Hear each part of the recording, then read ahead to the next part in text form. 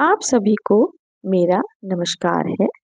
मैं Ratna Manjari Delhi public school Nacharam में कक्षा 1 और 2 की हिंदी अध्यापिका हूँ। आज का मेरा विषय है मकर संक्रांति।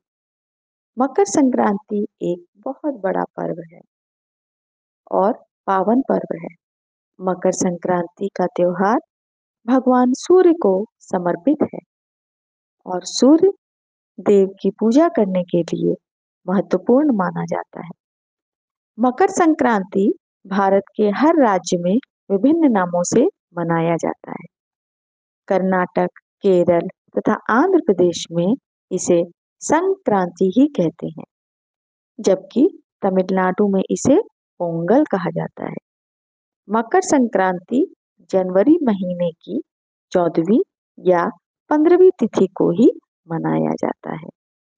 मकर संक्रांति के दिन से ही सूर्य की उत्तरायण गति भी प्रारंभ होती है। यह त्योहार सूर्य को समर्पित है। अब आते हैं मकर संक्रांति के महत्व के बारे में। शास्त्रों के अनुसार दक्षिणायन के देवताओं की रात्रि अर्थात नकारात्मकता का प्रतीक तथा उत्तरायण को देवताओं का दिन अर्थात सकारात्मकता का प्रतीक माना गया है। चूंकि मकर संक्रांति के दिन सूर्य की उत्तरायण गति प्रारंभ होती है, इसलिए इस दिन जप, तप, दान, स्नान, श्राद्ध, तर्पण आदि धार्मिक क्रियाकलापों का विशेष महत्व है।